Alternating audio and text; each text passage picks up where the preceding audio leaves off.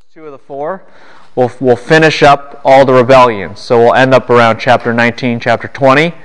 And then the last two classes, we cover the rest of the book, which is really like the synthesis and the summary and the to be continued of 2 Samuel, the Davidic kingdom, God's plan, God is king. So it's a really exciting time. The things started simple and they get more complicated, especially now that we're in this time of rebellion. And so I need to frame what's going on, especially since we haven't really been here, practically speaking, for 2 weeks of lecture. And so I think we've lost track of what's happening. So let's begin with the word of prayer, and then we'll do a little bit of review. Lord, thank you for how you have paved the way for your Son. And as we think more about Israel's history, as we think about how you have put a specific lens on those past events, help us to understand more of the great need of the nation Israel and the nations of the world for your Son, and the need of the Davidic dynasty itself for its ultimate king to come and make all things right. We just ask that this would be instilled in us and that we would see your commitment to your plan, how you still reign and rule, and how that cannot be deterred even if men fail. And we just thank you for victory after victory you have in redemptive history, paving the way and culminating in the ultimate victory that is in Christ over all things. So allow our hearts and our minds to imagine this and to capture this rightly today.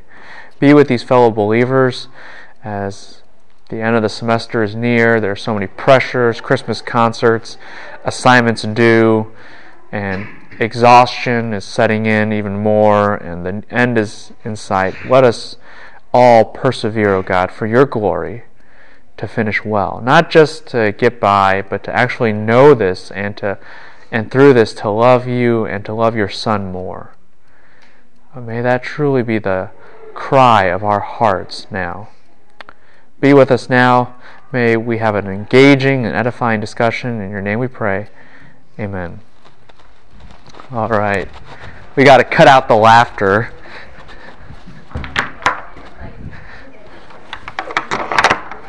Because everything from now on is not funny. No, I'm just joking. One thing, though, actually, that this class should really help you do.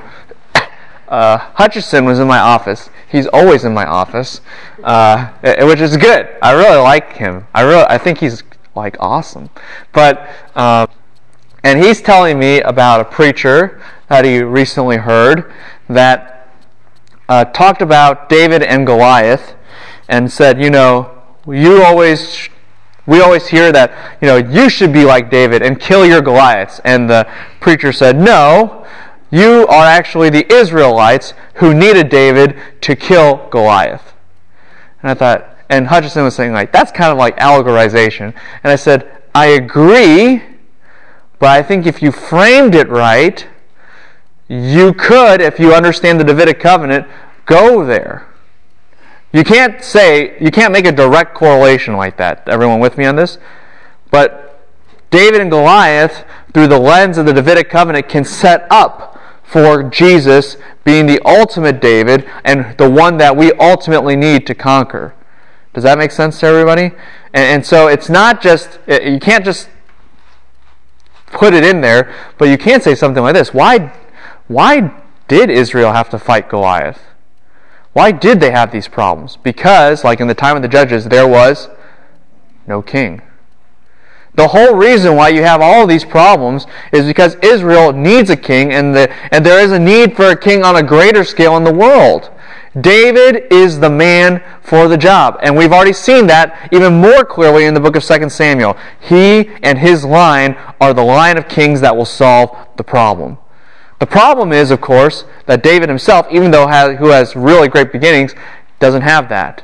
And so we await for the ultimate Davidic king, the one king to rule them all, with the covenant that rules all covenants, the Davidic covenant, that accomplishes all the great work. So there is a tie, right, between something like, David and Goliath. There is a tie between that and, say, Jesus Christ and his conquest. It's not that they're the same thing, but that in biblical theology, through the lens of the Davidic covenant and what God is doing, there has to be a tie here, right? You just have to figure out how to connect the dots correctly and how to interpret this. You don't want to make this about Christ, because then you lose the drama and the generation of the theology of need and of victory that is associated with the Davidic dynasty. You can't lose that here, but you realize that contributes to a greater cause for Jesus. Does that make sense? If I could put this in a different way, maybe a lot of you here aren't classical music people. That's okay. But you would hate classical music more if we treated the orchestra like we treat the Old Testament sometimes, right?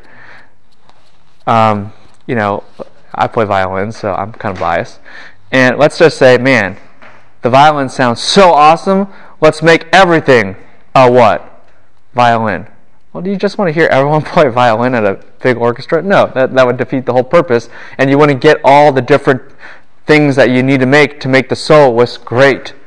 Does that make sense to everybody? Or, to put it in a different phraseology, and this might work better because Paul uses the same metaphor for something entirely different, the body. You're like, man, soccer players, they're just so fast on their feet. Let's all just be feet. I mean, I just wish my whole body was a foot. Well, that would just be ridiculously foolish, because you would die. Okay, so so do you understand?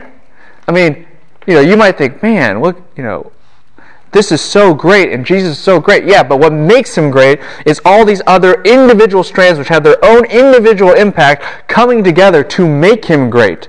Not that you just go back and flatten everything else out. Does this make sense to everybody?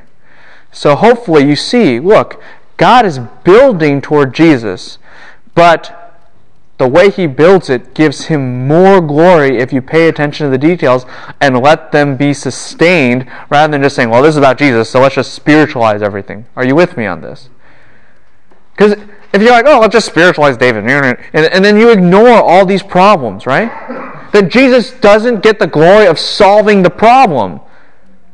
Do you see that? He's not this great king. He's just king, just like everyone else is a king, and everything. There's no climax here. You've got to the Bible creates this dramatic problem and these dramatic tensions so that when Jesus fulfills them, you understand how great he is. You can't just flatten it out, right? I mean, Lord of the Rings would be really boring if you did that. It would lose all its dramatic features. It was just like, well, everything's about Aragorn. So Aragorn, he wins the battle and he drops the ring and it's all happening at once and that's what the whole story... No, it's not. There's a progression here. Okay, and let's just see that tension. You know, as well as I do, that really, that there are very great tensions created by the Davidic covenant. If I could graph this for you, the Davidic covenant along the y-axis and God's loving kindness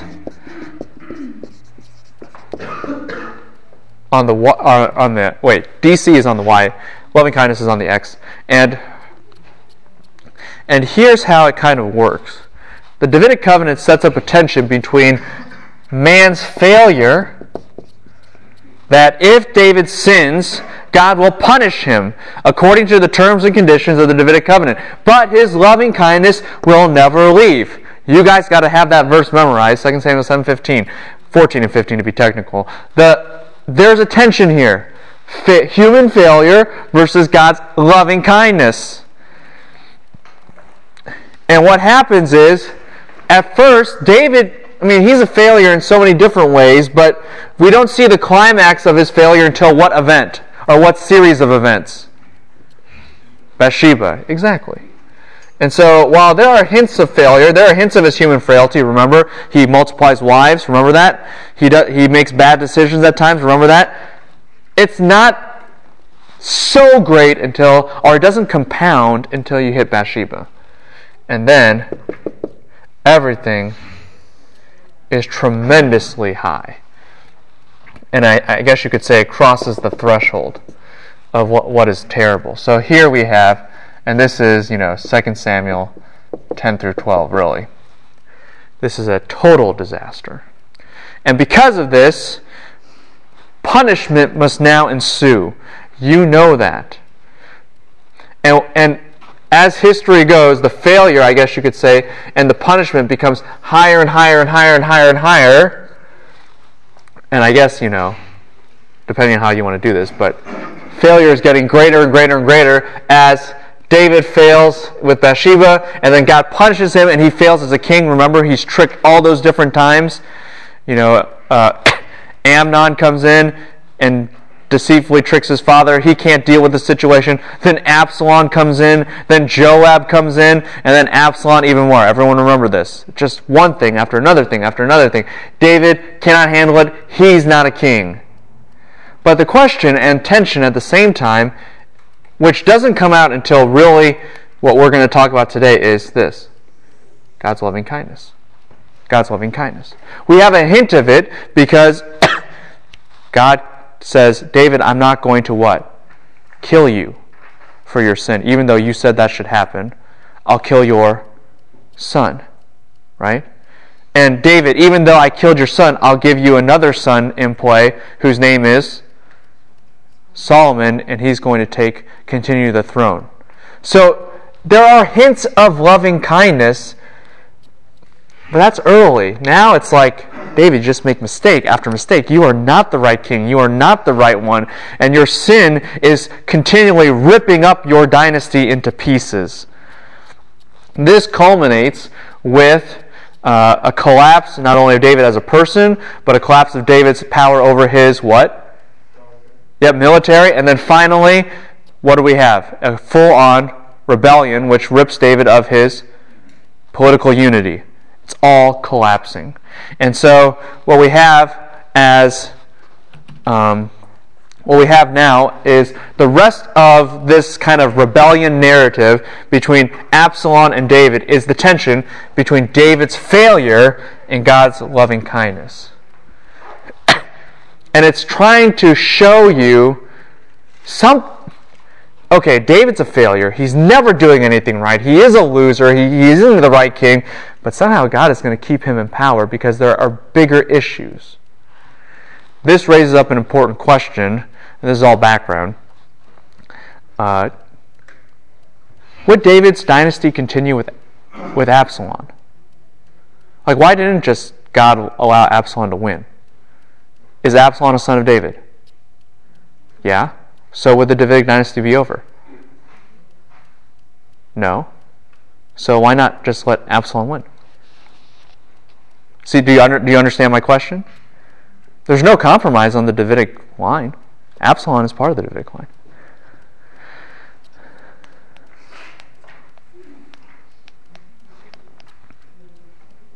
Well, if Absalom takes over, does David still have a son on the throne? Yeah. So what's the problem? He has to die. Absalom has to die. Why? He's one of the four. Yes, that's key number one. But there's another key. There's something more in the immediate mechanisms that have to force him to die. Why does he even start this coup in the first place? Historically speaking.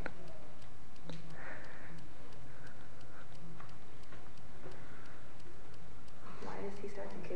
Oh, because he wants to be king instead of waiting for God to give it to him? Okay, that presumes that God was going to what?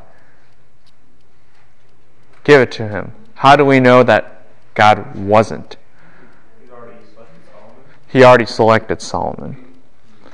That's what launches this whole problem, is that God has specifically chosen Solomon. He's renamed him, if you remember, to Jedediah, the one that the Lord loves. Jedediah is a play on what word?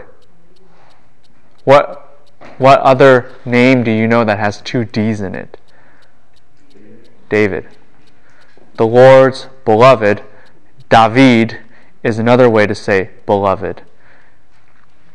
This is the new David.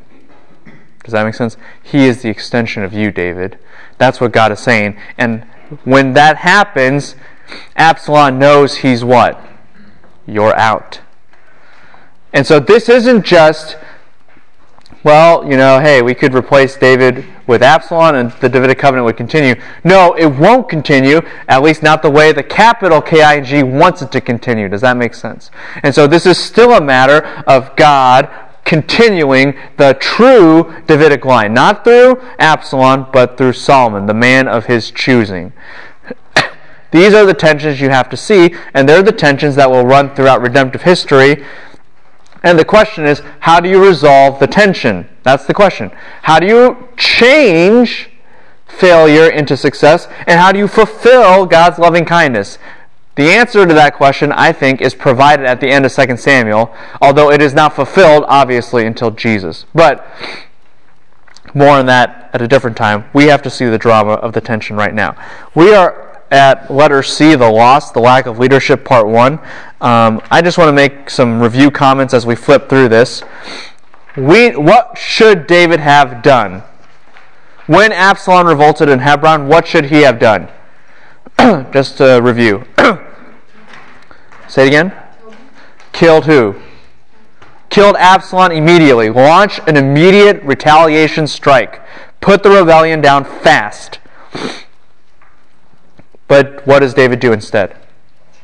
He runs. This is the first time, like I said before, David ever says, hey, we got to run. Never has that happened, and that shows, and here's what you're going to have. You have several cycles of this. It's a 3-staged cycle, I guess you could say. A 3-staged cycle. You have a lack of leadership.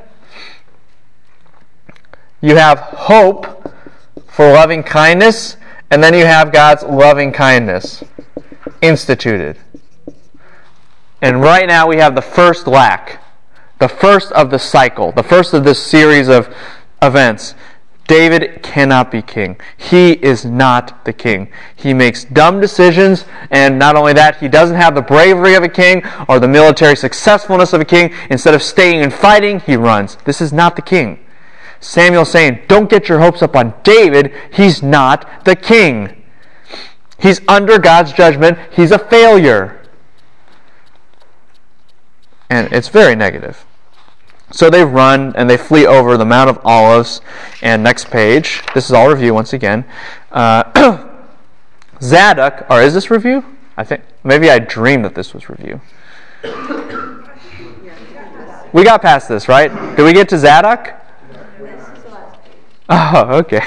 I thought we had reviewed all the way up to like several pages from now. But that's okay. Okay.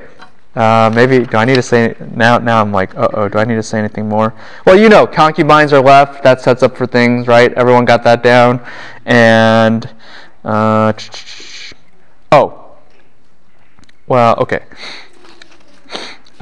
Let's just continue from there.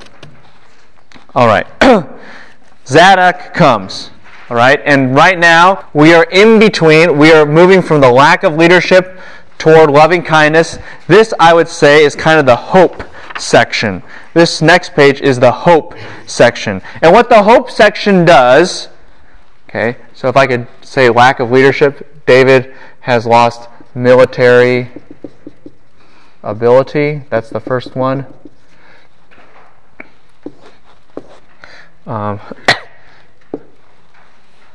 Or maybe even, let's just leave it like that.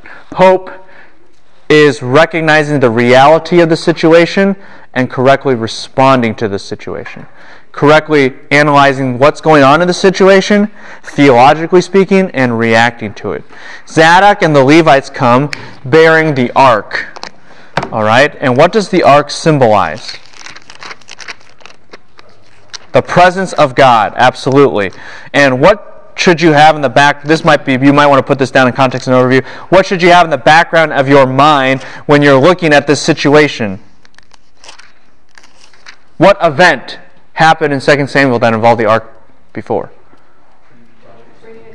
Yes, bring it to Jerusalem. What happened there? What was David's problem? He took it on a cart, and he wasn't. And what was the problem? He didn't ask the Lord, right? It was like, you treat God as your war trophy. I'm king, and I'm not going to submit to the what? Capital K-I-N-G. Remember that? And here, what do you have? An almost identical situation. And it's not just identical to 2 Samuel 6. There's another situation that it's highly identical to. What is it? It involves the ark again. If you don't know, it's not too bad, because it doesn't occur in this book. Is it one of those guys? The Philistines, right. 1 Samuel 4. They brought the ark as a good luck charm to fight against the Philistines. And does it work? No. Not really. It kind of backfires. The Philistines get really scared and they annihilate all the Israelites.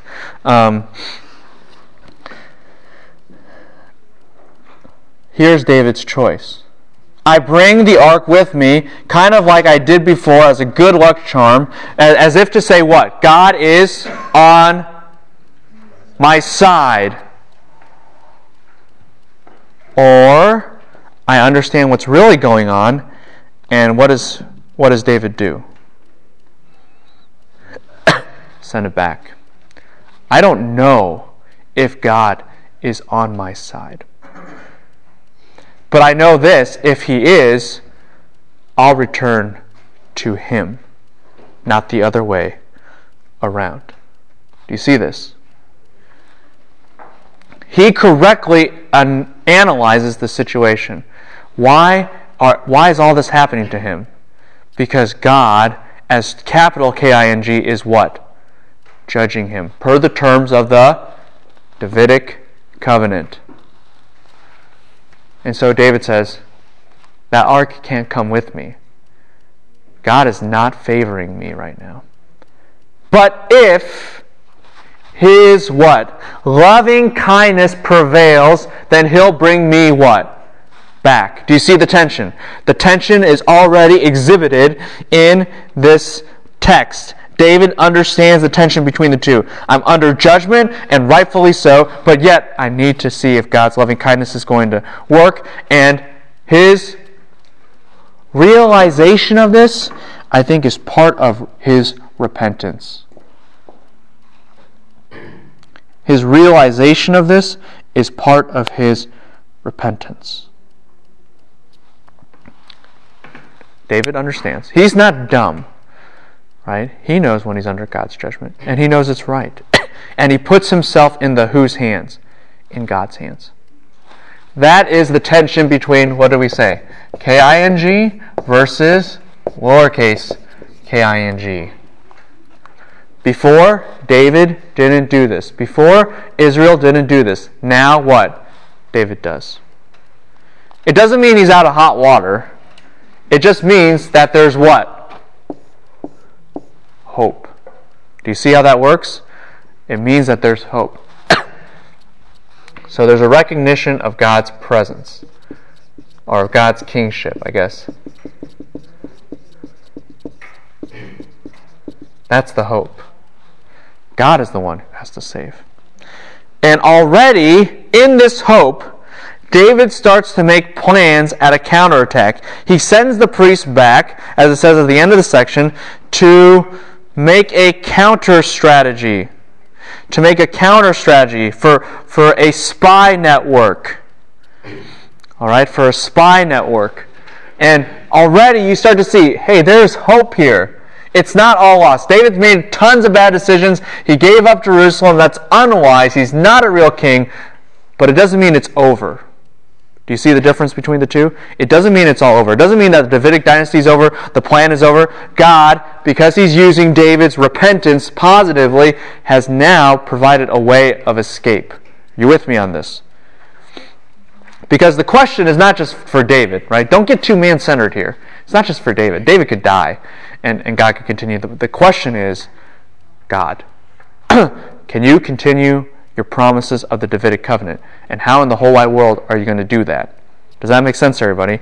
And this is what we have here. Next page. So, if you've walked through this with me, lack, hope, now we're at loving kindness. This is round 1. And in verse 31, someone told David saying, Ahithophel is amongst the conspirators with Absalom. And what does David pray? Yeah, darken his counsel. Make it foolish. Make it completely foolish. Because, as we will see, right? And what have I told you before? Don't mess with Grandpa. Right? Don't mess with Grandpa. And Ahithophel has this incredible counsel, and David knows, just by way of background, if Absalom has Ahithophel on his side, who will lose? David. There's no way you can win. There's no way you can beat this guy. This would be like Abner, who doesn't know how to play chess, versus like Bobby Fischer. I would lose against the guy against the easy version of a computer, much less that guy. There's no contest. Ahithophel's going to win. Okay. So David says, this is up to who? God. Make your loving kindness real. And how do you make your loving kindness real here? Confuse Ahithophel's counsel. And what's the next thing? It happened as David was coming up to the what? The summit of the Mount of Olives, where God was worshipped. Funny. Why do you need that detail? Right? Couldn't it just been like, and it came about, Hushai comes along? Why does it have to be like, you're walking up a hill, you get to this place where God is worshipped, that Hushai comes? Why do you need that detail? What's the play? And it's helpful if you know Hebrew here, because it'll make a connection, but I think you guys can get it. At least part of it. Was David going to worship? Maybe. But there's something implied here. The word for worship is the same word for prostrating yourself. What's the idea? Remember I said this word is always so important in the book of Samuel. The Amalekite prostrates, bows down, and David's like, I don't trust you. Then Mephibosheth bows down, and David doesn't take advantage of him, remember? And then Absalom, Amnon, Joab all bow down, and it's all fake. Remember that? But the question is, David, will you bow to the real king? And what has David already exhibited in the hope section? Yeah, I will. And so when he comes to the place where it is time to bow down, God says, what? I honor that. What does David pray? Confuse Ahithophel's counsel. David, your repentant, loving kindness will continue. I'm providing you who?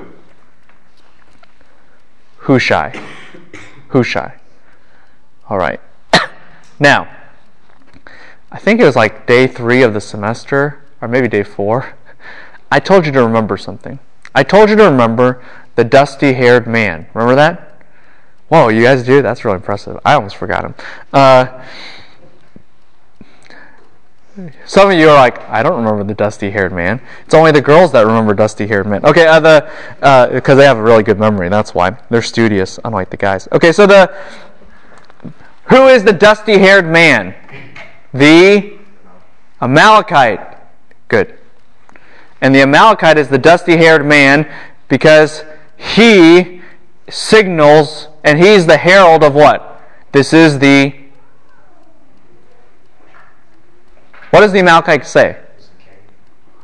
Saul is dead. The Saulite dynasty is over. And here's the weird tension. The only other dusty-haired man you have is who? Hushai. And so as David's walking and Hushai appears, you're all like, oh no, not you again. Right? Let me put it this way. You guys are familiar with the Grim Reaper, yes? When you see him, what do you think? Death. Right? when we get to in Minor Prophets, when you hear the pottery man or the potter, you're going to think exile. But when you look at the dusty-haired man, you think the kingdom is over. That's what you're supposed to think.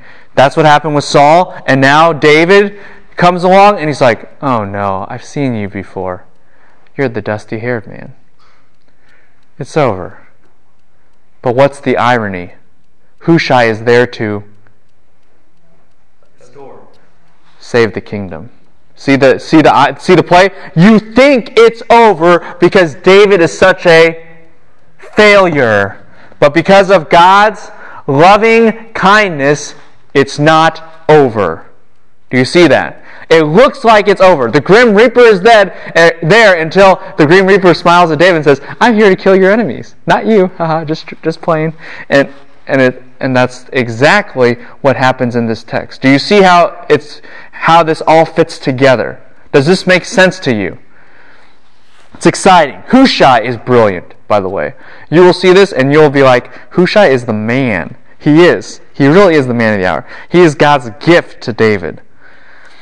And David says, if you pass over with me, you'll be a burden to me. Why? Because Hushai is a nerd. And Hushai is not a warrior. And so Hushai is going to be a burden. But here's what Hushai's job is. It's a suicide mission of intelligence. Thwart the counsel of Ahithophel. Do you understand? What we will see is that Ahithophel's counsel is like the word of God. It's like prophecy. How are you going to thwart prophecy? You can't. Does that make sense? This is an impossible mission, and David knows it, but he's appealing. This is a big appeal to what? God's loving kindness. God has already seemed to indicate in providence, I'll work this out for you, David. Even though you're not a good guy, but I still have loving kindness, covenant faithfulness to the promises. So now the counter plot is preserved, and now he has counter, intel.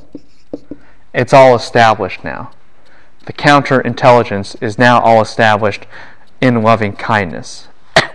So Hushai, David's friend, that's actually an important phrase for later, comes into the city and Absalom into Jerusalem. Any questions there?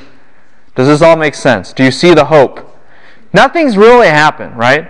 It's not like Absalom's dead or Hushai's already done anything. It's just hope. Hope is lost, hope is gained because of God's loving kindness. Well, let's continue on. Now, this is actually where I thought we were going to start. Here's the second round of loss, or lack, lack of leadership. Okay, part 2. David meets Ziba. Do you guys remember Ziba? Who's Ziba?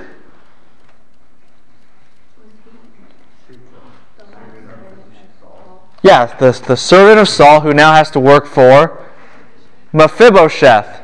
And remember, a long time ago, I think it was like 5-6 weeks ago, maybe 7, maybe 8, I said Mephibosheth, or Ziba, had what? Had everything. He owned all the fields. He was the master of the house. That's why David calls him. Does that make sense? And he loses it all. And I said, there's obviously going to be some jealousy involved, right? Now here's where it comes back to bite us. Here, Ziba has donkeys, 200 loaves of bread, 100 clusters of raisins, 100 summer fruits, and a jug of wine. That's a lot of food. But you do have a lot of people to feed. And David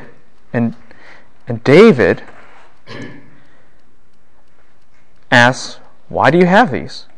And Ziba says, look, I know you need some major refreshment. This is perfect food for wandering in the wilderness. It's going to give you water content. It's going to revive you. It's going to be lush. It's going to be, they're actually delicacies in some cases, like raisins and fruits, summer fruits, and the jug of wine. This is just all for very great refreshment. And if you're already tired and you're already desperate, food does wonders, doesn't it? Food does wonders. It's kind of like the lust of the flesh. And the king says, where is your Where's your master's son? Now, why is that the stupidest question in the whole wide world? He can't walk.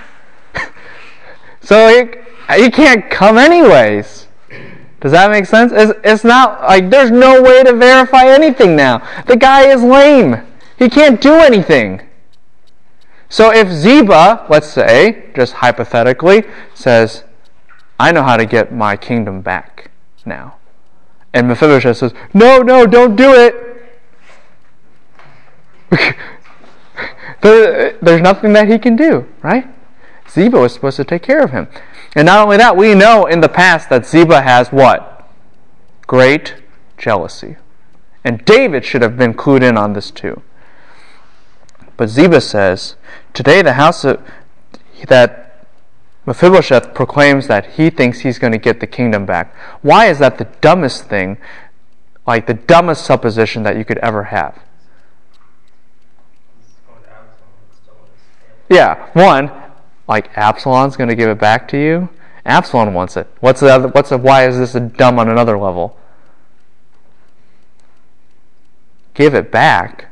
Mephibosheth what? Never had it. Right? Mephibosheth was lame. Remember? Why did Rechab and Baanah execute Ishbosheth? Because it was between them, the military leaders, and who? Mephibosheth. And Mephibosheth was lame, and he couldn't do anything, so the military took it into their own hands. Remember that in 2 Samuel 4? Mephibosheth never had the kingdom. He was never eligible. Remember? He was living in exile. He was a loser from the very beginning. That's why he pled for David. And that's another thing why this becomes really silly. Do you think Absalom's going to treat Mephibosheth nice when Mephibosheth has been doing what this entire time? Leeching off of David? Mephibosheth will be viewed as a what? A David supporter. Any way you slice and dice this makes what? No sense. No sense whatsoever. But remember, in the past, David, what's a mark of David's foolishness? He's always tricked by women and people talking. In general, right? I mean, women was the last straw in the thing, but he's always like, Amnon, I'd like to bake some bread. I'd like to get my sister to bake bread for me. Why? Love-shaped heart cakes. He was like, well, okay, yeah, all right. Absalom, I'd like to take Amnon to a lonely field. Why? Come on, Dad. Okay. Like, don't you want to accept Absalom back? No. You do, don't you? Oh, I guess so. I mean, and then it's like, Dad, can I go to Hebron, like where you were once king, to pay vows that I should have paid years ago? And for God? You don't even love God. I know, but come on, let me go. And David says, okay. This is actually worse than all of those. And we don't actually get why, but what did David promise Mephibosheth? You will have this. Why? Because of the loving kindness of your brother. This was a covenant promise. You don't just go back on covenant promises. Does that make sense? You don't just do that lightly. And here, what did David do? Because of some grapes, some wine, some donkeys, and some clever speech that really isn't very clever, he says what? I'll reverse everything I promise to give to Jonathan. This is the worst treachery of all. It's one thing to plan accidentally a murder or a rape. Those things, David just was dumb. It's another thing to proactively undo something that actually was originally why you were a good man and a good king. This is David. He's a fool. He lacks military ability, and he lacks the ability to make good decisions. He's not the king. He cannot be the king. He is a failure. And this is what we see. He cannot do what is right. And you know what the irony is? Read verse 4. Someone just read the whole verse. And the king said to Ziba, behold, all that belonged to the true shepherd is now yours. Ziba said, I pay homage. Let me ever find favor in your sight, my lord the king. Okay, I pay homage. What's the word there? The word for? Prostrate, bow down. And what's the irony? See if you can pick this up.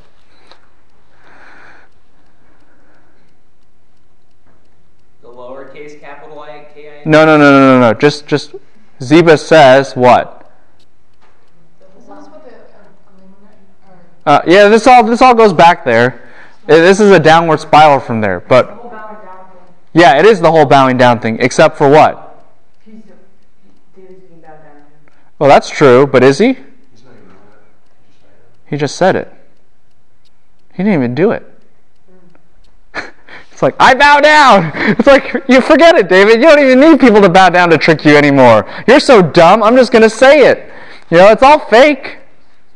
Right? Before, at least they were bowing down. Now it's just, I'm just going to say, I bow down. Like, what's the difference? If we're all going to lie, why put the physical effort forward? Do you see that? He just says it. Now, granted, maybe he did actually bow down, but what does the text want you to see? It's just verbal now. It's becoming so hollow. This Davidic king. Why? Because he's no longer king. He doesn't deserve to be bowed down to anymore. Does that make sense, everybody? It's just all formality. I'm sorry. I think I missed a lot because what did he go back on? Okay, he promised in 2 Samuel 9, Jonathan's son Mephibosheth would have everything. That was a covenant promise. That was the act of David's loving kindness to Jonathan. That was an agreement that they had made. And now he had reversed everything. And with that, Ziba says, yeah, and gave it to this guy, and Ziba just says, what kind of king are you? You're just, you're a pushover. You're worse than a pushover. You're a dumb pushover. You don't have any authority anymore. You're foolish. And all you get is lip service in return. That's the lack. All right? Now we compound. David doesn't just lack ability to make good military decisions, and he's not just that. It underscores his ability that he's just foolish. He's just plain foolish. He cannot be the right king. Things are compounding. Even more, verse 5 and following gets us into the hope section. They go through the city, Bahurim. That's an important city. Underline, circle, remember it, memorize it, whatever it takes. Bahurim. And at this place, you have this guy whose name is Shimi. And Shimi starts what? Cursing David and throwing rocks at him. Throwing rocks at him is not just like, hey, have some pebbles or whatever. What is he trying to do? He's trying to stone David to death because he views him as a murderer.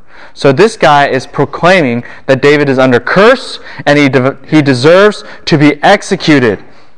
And he says, get out, leave this place, get out of Israel, you man of bloodshed, and you immoral man, literally a son of Belial, which is a fancy schmancy way of saying like the worst apostate possible. And is Shimi right or wrong? He's right. He's right. That's what you have to understand. He is correct in his assessment of David, at least thus far. Did David deserve to die? Was he a man of bloodshed? Did he commit acts that were very base and vile? Yes. Now notice the rest of his statement, and let's evaluate.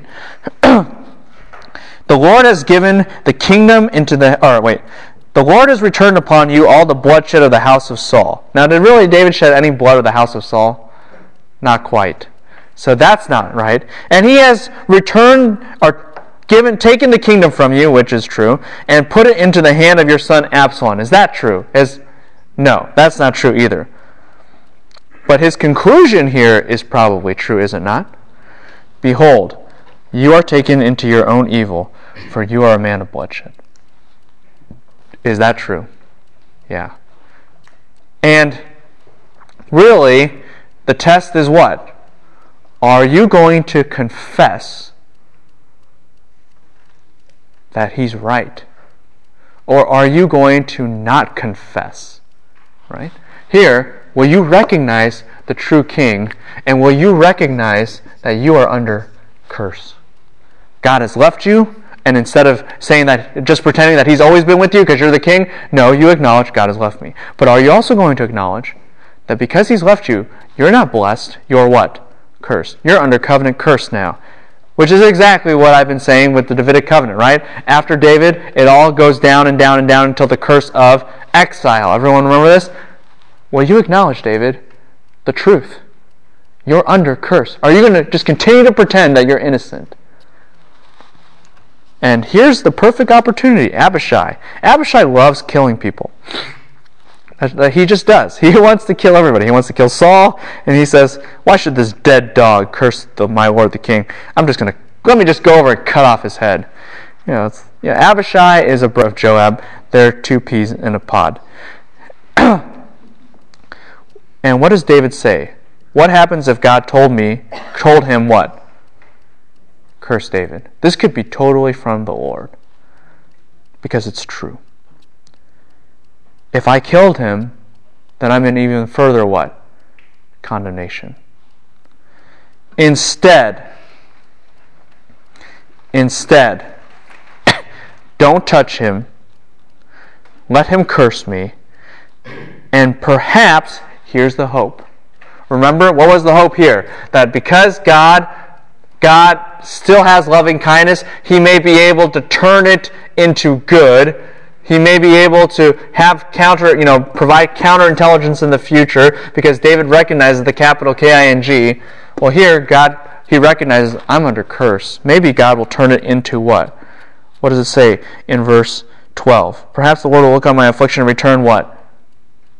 Good instead of cursing. Maybe he'll turn this whole thing around. That's hope. I am under curse.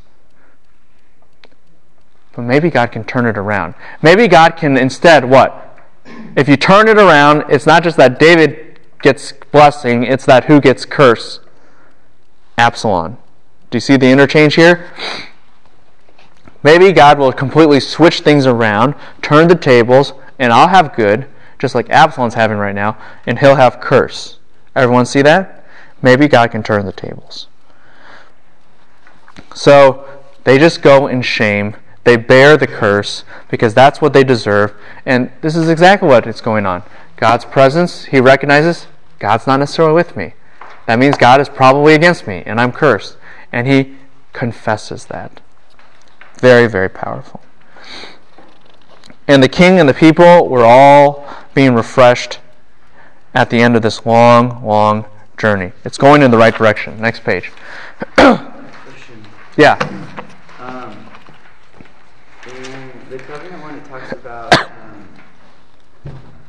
David being punished with the rod of men as like a father to his son, is that discipline the same as him being cursed? Yes. I think those punishments are equated or paralleled with blessings and curses in like the Deuteronomic covenant. Yeah. Like if you obey, you're going to get blessed. If you don't, you're going to get cursed. And there's more to be said for that, and I think I can get that later. And you have to look in the Psalms to really get some good confirmation of that. But what's going to happen later will clue us in. Let's put it that way. Well, if we have the lack, David is a fool, he can't make decisions, the hope, even though he's cursed, God can maybe turn that around. Here's the loving kindness. Here's the loving kindness. Absalom, all the people, the men of Israel, enter Jerusalem and Ahithophel with him. And then there's Hushai. All right? So what do you have? You have a very tight-knit group of people. You have Absalom. You have all the people. And you have even Ahithophel, who's singled out because they're going to be kind of arch nemesis. And Hushai comes. Hushai comes, and he's David's friend. And he comes to Absalom, and Hushai says to Absalom, "Long live the king, long live the king." Hushai has the impossible task. What is Hushai's task? Well, yeah, there's two things. One, you got to infiltrate, right? You got to get in, and then you have to what? Confuse the council. Both of them are impossible. For one, if you have the man, like Ahithophel, right? If you have Grandpa, who tells you everything that's right and true, then you don't what? You don't need anybody else. So how are you going to even get in? Does that make sense? This is a test of loving kindness. Counterintelligence. This is the beginning of God turning things around. Do you see how this works? The hope was maybe counterintelligence will work. Counterintelligence is in play. David's a fool. He has no intelligence. He's under curse, but maybe God will turn it around. And now God's going to turn things around. And it's through Hushai and him being very, very clever. Watch what he does. Long live the king. Long live the king. He's saying that in front of who? Absalom. But does he have to mean Absalom? Is Absalom even king? No. He's not really the king yet. Who's the real king? David. So what is Hushai really saying? Long live David. Long live David. But Absalom interprets that to mean what? Oh, you're calling me king. Really, really cool. Why are you doing this? And he says, isn't your loyalty to your friend? Why did you not go to your friend? And then Hushai says, no. What's my loyalty to? The Lord. The one that the Lord has what? Chosen. But who has the Lord chosen? David. It's just that he doesn't say my loyalty is to my friend. He gives the theological answer. My loyalty is to the one that the Lord has chosen. And Absalom thinks what? You mean me. And Hushai says, no, I mean the one that the Lord has actually chosen. You see this? It's all very clever subterfuge. And he says, besides, whom should I serve? Should I not serve in the presence of his son? As I have served in your father's presence, so I will be in your presence. Now, this is a very clever play. Because you might say, well, that's a lie. He's not going to serve his father, or he's not going to serve the son in the same way he served his father. But actually, you're interpreting the word as likeness or similarity. But there's another way to interpret as. Content. I will do as he said. That's another way of saying what? I will do what he said. Does that make sense to everybody? Are you with me on this? And so what could Hushai also be saying here? What your father told me to do, I'll do it with you. And what did Dad tell Hushai to do? Confuse Ahithophel's counsel. Do you see this? But you listen to it and you think, he's just saying that he's going to agree with Ahithophel, or he's just going to agree, he's going to really be my great counselor. That's not what he's saying, but that's what it sounds like. You see this? God empowered Hushai to have incredible ability to spin words. And Hushai, who never says a lie, is totally misunderstood by Absalom, and Absalom accepts him into the inner council. He's in. See that? Everyone got that? Hushai is pretty incredible. But was Ahithophel probably not fooled by that? No, Ahithophel wasn't fooled by that at all. And you'll see what happens. You'll see what happens. I think Ahithophel understood exactly what was going on and thought that this was a bad idea. And so Ahithophel is still the primary guy, though, so he's not afraid. Notice Well, who does Absalom always ask first? Ahithophel. And Ahithophel says, and there's two things happening here, or actually three things. First, when you look at verse 20, the first thing you need to understand is that this is setting up background. This is setting up background for the rest of the loving kindness. What does God have to counteract? Okay, you got the guy in, and that was really clever, and that was really cool. I mean, right? I mean, we would need to spend more time to really get the nuances of this, but it is quite amazing. But you got him in. But what do you have to overcome? How good is Ahithophel? That's the first issue. The second issue out of the three that I'm going to mention is that we have to also see the fulfillment of God's judgment. The fulfillment of God's judgment. Remember, you can't just get rid of a curse by just getting rid of a curse. Judgment has to be what? Judgment has to be served. Does that make sense to everybody? And David has already been handed down a judgment. The sword will never leave your house, never. And not only that, somebody will sleep with your wives. Remember that? The turning point has to be, someone's got to pay. Someone's got to pay. Well, that's the second thing. First thing is background. Second is judgment is served. And third, I think these two things amplify Ahithophel's standing. These two things, numbers 1 and number 2, the background of what's going on, and number 2, the power of God's prophecy, I guess, in judgment served, amplifies Ahithophel's ability. All right, watch. So what does Ahithophel say? Go sleep with the concubines, and then you will be so odious to your father that there will be no way that there can be peace between you two, and everyone who's with you will be strengthened. So what does Ahithophel do? What does Absalom do? He pitches a tent on the irony. David was on the roof, right? But he doesn't stay there. But that's where the sin starts. Absalom just says, "Let's just take it out in the open." Pitches the tent on the roof.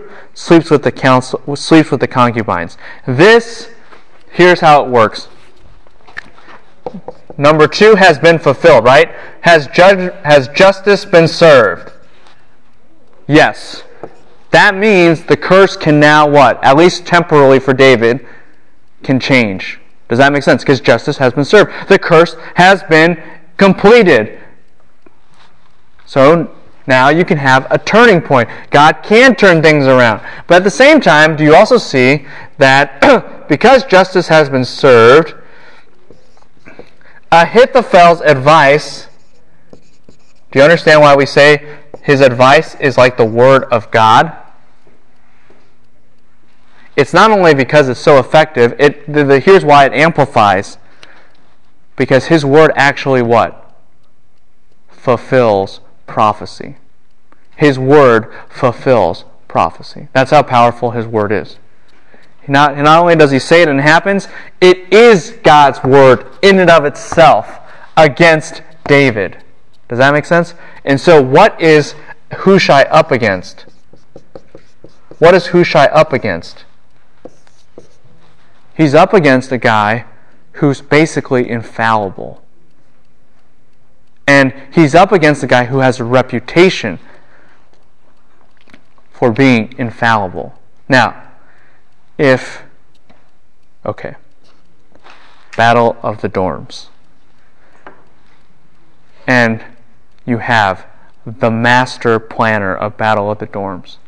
And he says, I've never lost a Battle of the Dorm for the last 80 years. If you follow my advice, you will win. Do you need second opinions? No way. You gotta be crazy to take a second. And if you did ask for a second opinion, you'd probably be, eating bananas, drowning in the pool with change in your mouth or something. So Ahithophel comes forward and says, look, my counsel is irrevocable. Next page. And he says, here's what you do. get 12,000 men. Why 12,000? There are several factors that play into this. Why 12,000?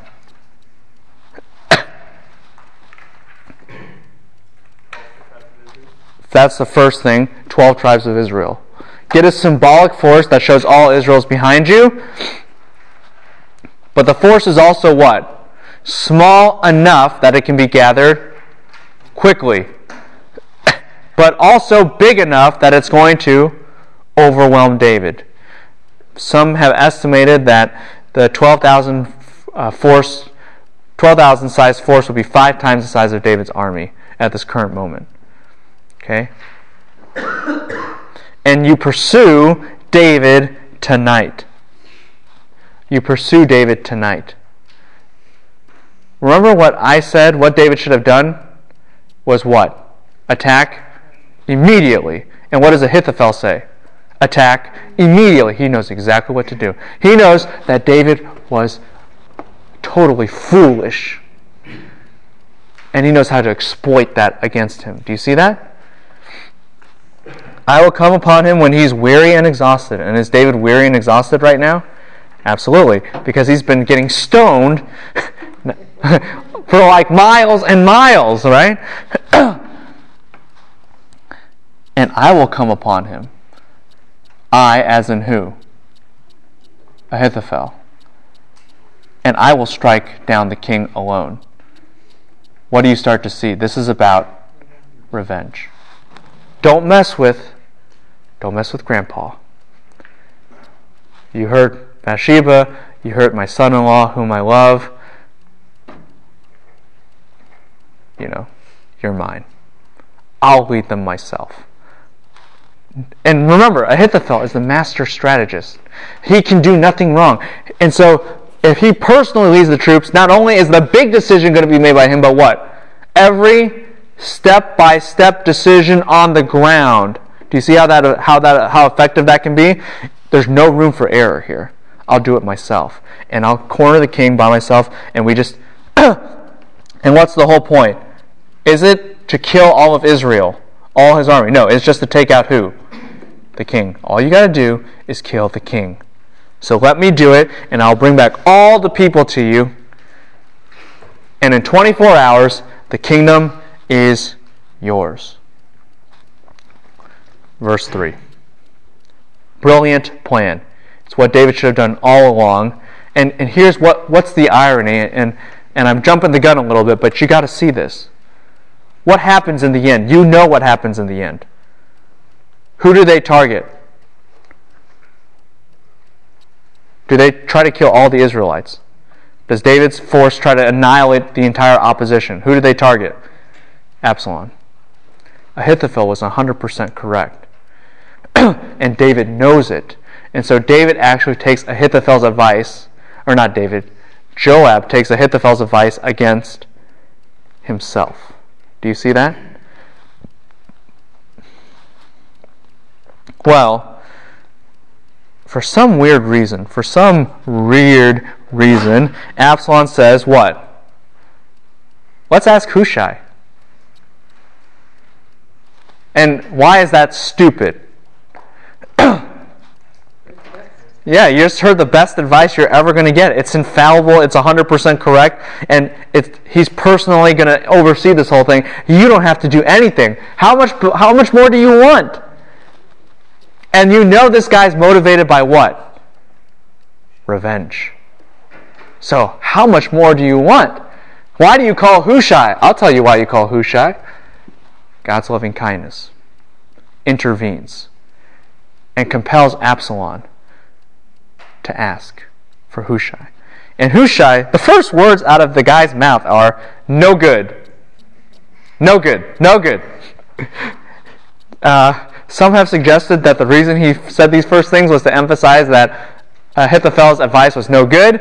So others have said that he was going to say that anyway, and he just had to figure out why it wasn't good. It was a stall tactic. But I think Hushai is on ball here. No good. In English, I guess it's last, isn't it? Yay.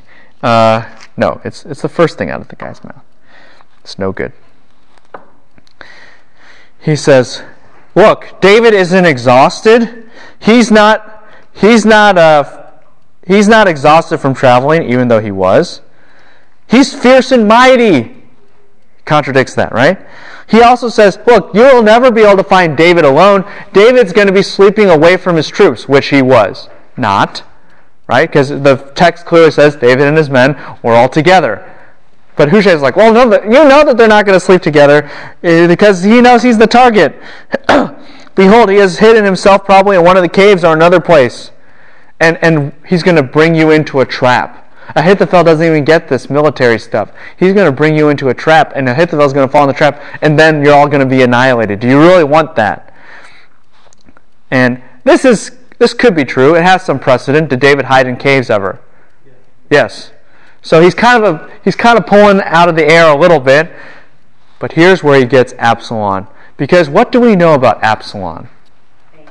He's incredibly vain. Weighs his hair, gets it cut, rides in chariots, talks himself up all the time, gets what he wants like a little spoiled brat. That's exactly Absalom. If Ahithophel fails, then all Israel will know that your father is a mighty man. And everyone will lose heart in you. Do you really want Absalom for people not to like you anymore? And Absalom's like, oh, right? Appeal to the vanity. Here's what I counsel. Verse 11. Take a lot of time. Gather an army from Dan to Beersheba. Huge army. Don't you want to lead a huge army? So that you personally go into the battle. Don't you want Ahithophel to go? Don't you want the glory of the battle? Don't you want to be in the front line, showing off that you're the mighty man? So we shall come to him in one of the places where he can be found. Now, why is that a little funny? Huh? He just said he could be found. Yeah, he just said you're not going to be able to find David. And he's like, once you do that, you're going to be able to find David. How? I don't know. I don't think this is going to work. And we will fall on him as dew falls on the ground. And dew is plentiful, you know what I mean? And so this is glorious. It's like you're going to be overwhelming him with force, and we'll kill every single man that he has. And why is that absolutely dumb? Yeah, it's like, dude, that's like a quarter of your army. Why would you kill your own army, right? That's Ahithophel's thought. Settle this as peaceful as you can so you maintain stability. This would totally destabilize everybody. But Hushai doesn't care. What is he appealing to? Vanity. And it doesn't make sense for a vain person to say, well, you know what, it's not going to look very good, but we're going to have to do this to make sure the kingdom stays. No, just kill them all. Yeah, kill them all. I'll kill them all myself. And this is what's really funny. Go into a city, and what are they going to do? What does it say? What does the text say? Read it. Verse 13.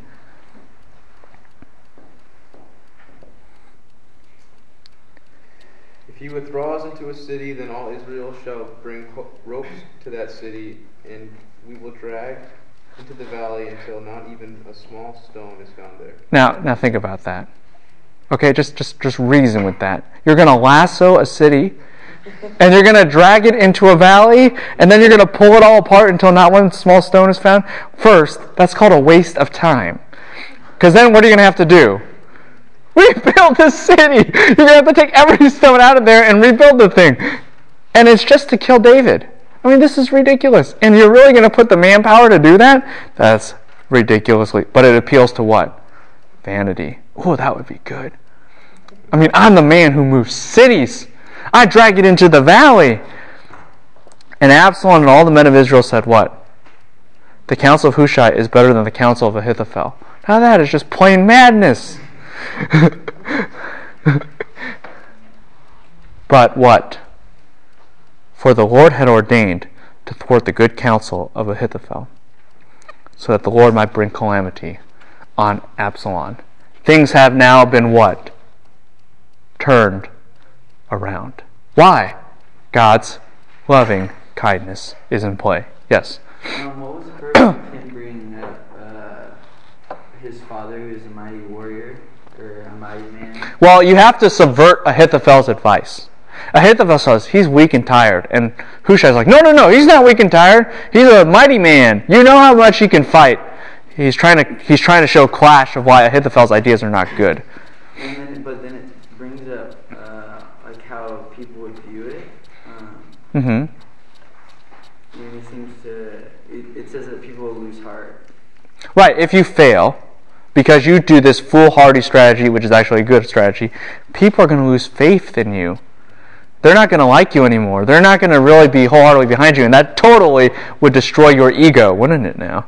If you were a vain man, and as Absalom was, and bye-bye, Absalom. Next page. The loving kindness continues. Because it's one thing to subvert somebody's plan, but what happens if Absalom gets some sense knocked into him and takes Ahithophel's advice? You've got to run and give the intel to somebody else. So Hushai sends for the two priest sons who Jonathan and Himaaz, who are staying at Ein Rogel. If you go to Ibex, you should go to Ibex. You'll see Ein Rogel. Ein Rogel is just like smack dab outside of Jerusalem. It's really close. It's just like in the southeastern corner. And you just go. And it's a well, and so probably this maidservant was going to get water, and she slips these two guys a message, and they run. But just to show you that God is in control, that it's Yahweh preserving David's plan, not David. The two men are what?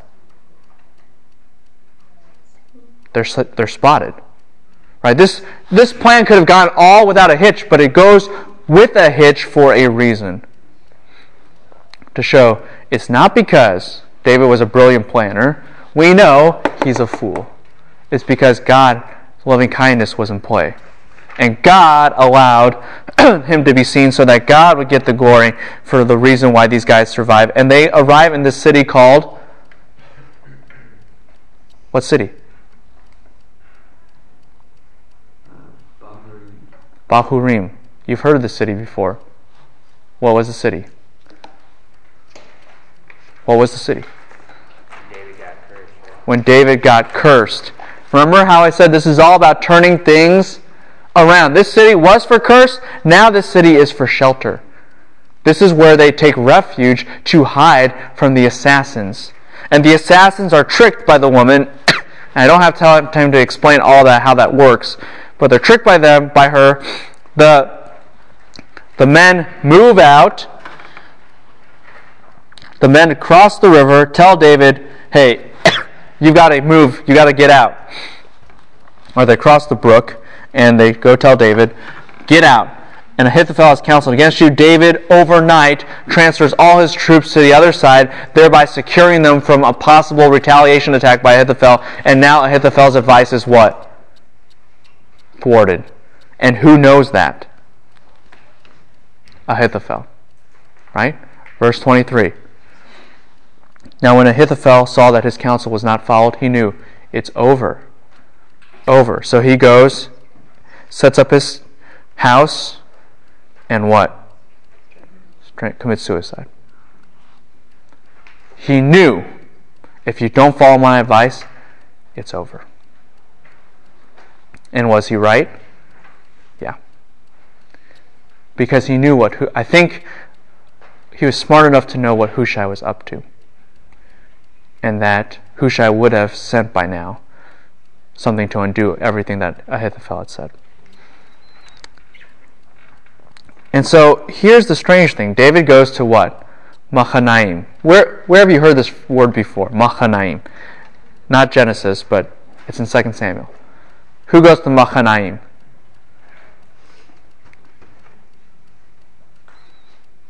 Anyone remember? Anyone remember? It's at the beginning of 2 Samuel.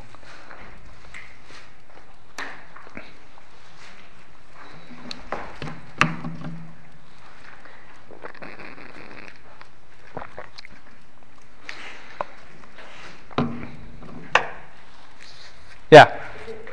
Ishbosheth. He's at Machanaim. And once again, you have this illusion. Dusty-haired man, it looks like the kingdom's over. Just like Saul's kingdom was over. David retreats to the same place that Saul's house retreated. Maybe the kingdom is over for who now? David, just like it was for Saul. But it's different this time. It's different. It's different because unlike before in retreat, yeah, Absalom has mighty men in place. He has Amasa in place, and he has kind of the side of Gilead on his behalf, and there's more that could be said about this. But notice what happens when David arrives at Mahanaim. He gets all this what? Look at the end of the verse. Look at the end of the passage. He gets all this food and refreshment. Do you see that? He gets all this food and refreshment. And so it's not a retreat of desperation as it was before. This time it's a retreat into what? Strength. A stronger position. Does that make sense? And so it looks like the kingdom is over, but it's not over. It looks like the kingdom of Saul and it's going to end, but it's not the same. Why? Because of God's loving kindness. Turn to 2 Samuel 7:15, just so that you get this and you hear this clearly. What does God say? Someone read 2 Samuel 7:15 clearly, loudly, and relatively slowly. But my steadfast love will not depart from him, as I took it from Saul. He might put away from before you. See that? It won't be like who? Saul. It may look like Saul. There may be resemblances of Saul, but it's not going to be the same thing. Do you see that? Does this make sense to everybody now? Well, if God has turned things around, He's thwarted Ahithophel's counsel, He's put David in a position where he looks like Saul, but it's not the same thing. It's a position not of weakness, but of strength. Well, you know what's going to happen next. And what is that? The next page. The battle, right? The battle against Absalom in the forefront. It's all set up. It's all turned around now for that moment. And that's what we cover on Thursday.